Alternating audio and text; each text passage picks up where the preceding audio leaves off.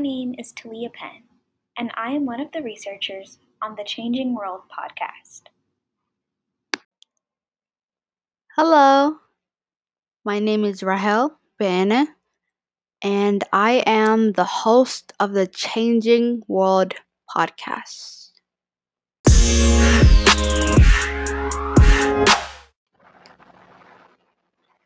Today, we have the author of This Is My America, Kim Johnson, with us. Kim Johnson held leadership positions in social justice organizations as a teen. She's now a college administrator who maintains civic engagement throughout the community while also mentoring Black students, activists, and leaders. Yeah, so great to be on this podcast. I'm Kim Johnson, author of This Is My America, which is my debut novel that deals with wrongful incarceration cases in this country. I'm also an administrator and interim vice provost at the University of Oregon, and I have worked with undergrads and at undergraduate levels for the past 20 years. And my work around social justice organization has started when I was a young person, being involved in clubs and organizations and youth NAACP chapter all the way through college. And now I see myself more as helping young people at my university and community be engaged and amplify their voices and help them think about how to use their own voice in activism for the things that they're passionate about. Do you think the BLM protests were effective? In what sense do you think it was? Yeah, I do think that they were effective in a lot of ways. It mobilized all across the country for this sort of second iteration, and so the first wave of the Black Lives Matter movement really began late 2014, early 2015, after the death of Mike Brown, and shortly after the cases came out with Trayvon Martin and George Zimmerman's innocence. And that work and that mobilizing never stopped. That work continued. And I think it was that groundwork, that organizing, those connections within the community that allowed the next opportunity to be very vocal in a very visible way after the deaths of George Floyd, Breonna Taylor, and Ahmaud Arbery. And I think it was effective for a couple of different things. I think it was effective because there was a pandemic and people were forced to sit at home and not turn the channel and not go to the coffee shop and the bookstore and the mall and all the other things that are ways in which our society can ignore the harm and pain that has impacted Black and Brown communities. I think since the beginning of our country's beginning.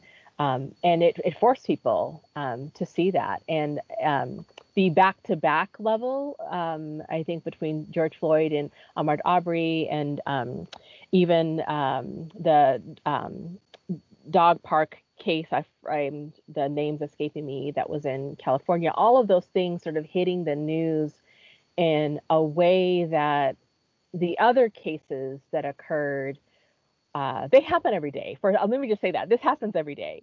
But in terms of media coverage and it being very visible, they happen in these sort of waves that the mobilization and the impact of paying attention wasn't there. And it was that groundwork, again, the mobilizing that had been ongoing, that allowed that connection and that space for it to occur, and not just for a day and not just for a weekend, but there are still cities in this country today where people are protesting and engaging around Black Lives Matter.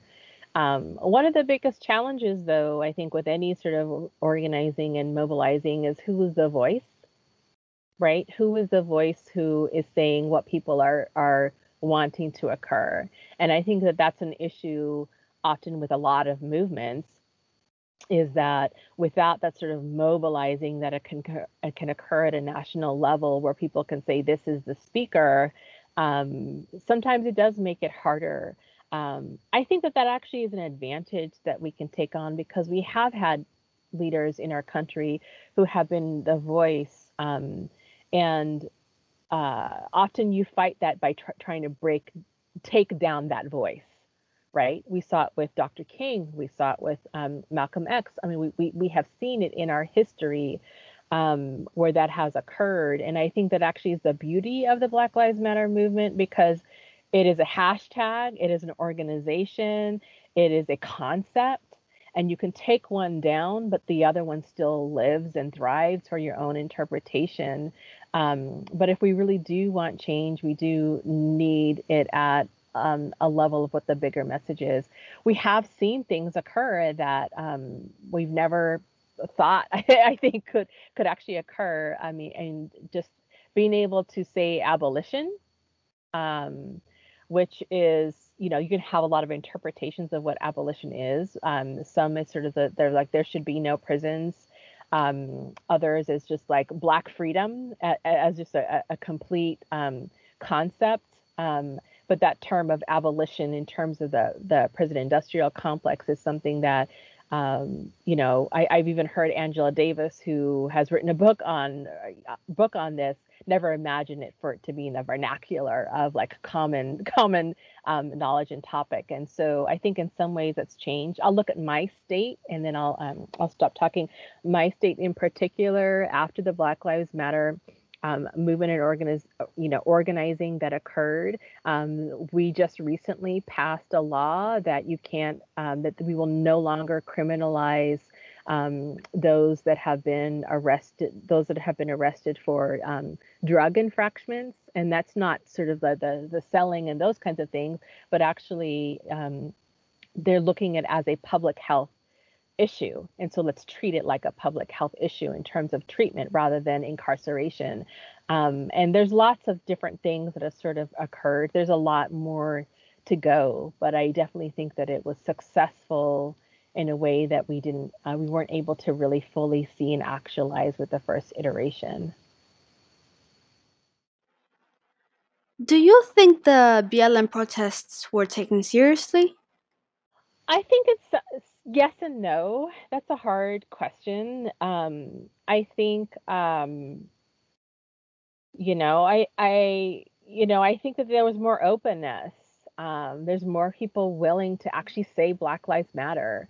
I mean, I recognize just even 5 years ago, for me to even say it on my campus as an administrator would be looked at as politicizing an issue. And now people don't say it as it's politicizing an issue. People actually are recognizing that it's just asking for a recognition of our own humanity. That it's not saying that anyone else is better than the others. I think the example of the insurrection that occurred on January 6th was a really clear demonstration that it was never really about all lives matter because they wouldn't have attacked and harmed actual Capitol police officers. If that was really the case, it really was about being anti-Black. And so, I think a lot of places did want to make change with Black Lives Matter, but unfortunately the spin and how you can sort of frame and storytelling, that's why I really, even without any of this stuff sort of like happening, I really found wanting to tell my story, and this is my America, with having Tracy as a budding journalist to inspire young people to see that actually there is power in using your voice in media and journalism, and we need you in this field and space. Because if we look at my state again as an example, when people think about Portland, Oregon, they don't necessarily think about Black Lives Matter. They think of all those sort of like fake news and like Antifa is taking over the state of Oregon, and it's like a half a block. And most people who live in Portland, they tell me like we don't even see them. We don't even like I don't even know what they're talking about. But it's this messaging where you can try to break down individuals again because you can sort of group and lump people as part of an organization. I mean, we saw that with the the Black Panther party where you have other people and they try to sort of represent them as other, organizations. And I think in that way, they wouldn't do that if they actually didn't take Black Lives Matter as serious, because if you see it as an actual powerful organization, you wouldn't try to take it down and sort of like break down what it's doing for it. But it's hard because it's still there's a lot of work that needs to be done. There's a lot of change that needs to occur. And some states I think are much more aware and paying attention that they want to be able to make change. But if we look at all of the positive things that have happened, buildings, statues, Confederate statues that have came down. I think Mississippi changing its flag. I mean, who would ever believe that that would ever occur? Never in my life would I think that they would, finally recognize like, wow, we do need to change our flag to not actually show the the Confederate flag to represent us. So, Do you feel like they could have been more effective? more effective. I mean, it's hard to critique. It's hard to critique something um, that also came out organically. Um, I mean, it's again, a hashtag, an organization, a movement. Um, those are three different things, and I think the effectiveness of it is that it could include more people. You don't have to feel like you're a member, you're a chapter member of the Black Lives Matter movement, and every third Saturday you're meeting and organizing.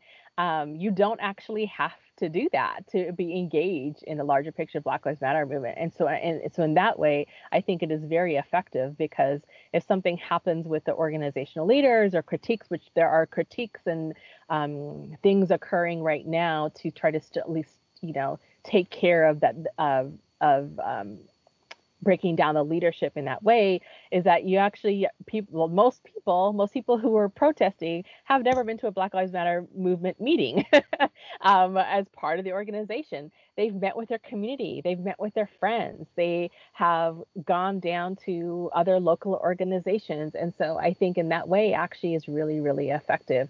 But again, you do need to have what is the stance, and the Black Lives Matter organization does actually have a stance. You can go to their website. It is very clear about what they believe and what they are fighting for and what they are organizing and mobilizing for, but that doesn't necessarily mean that that's the voice of Black Lives Matter and where we need to go. And I do think that we do need more leaders to actually work together across areas, and so that's anywhere from the Urban League to National Action Network to NAACP to large organizations that are meeting and wanting to, that are trying to get access to legislatures who can actually represent them and make change, that's where the change happens, which can occur at a city level, a state level, and a federal level. And I'm very interested in things happening at the federal level. While I do think it's still important that at least you can impact your community and make change in your particular community. Are you happy with what was accomplished? I am. There has been progress, and that's important. I can't critique, that there should have been more, because there should be more. We know that there should be more. There should be a lot more. We shouldn't be dealing with these same issues that we have continued to deal with. Um, I think we should be proud of what happened, and I think that the work is just beginning. Thank you for joining us today on our podcast, The Changing World. This was a great discussion. We love your book and look forward to your future projects.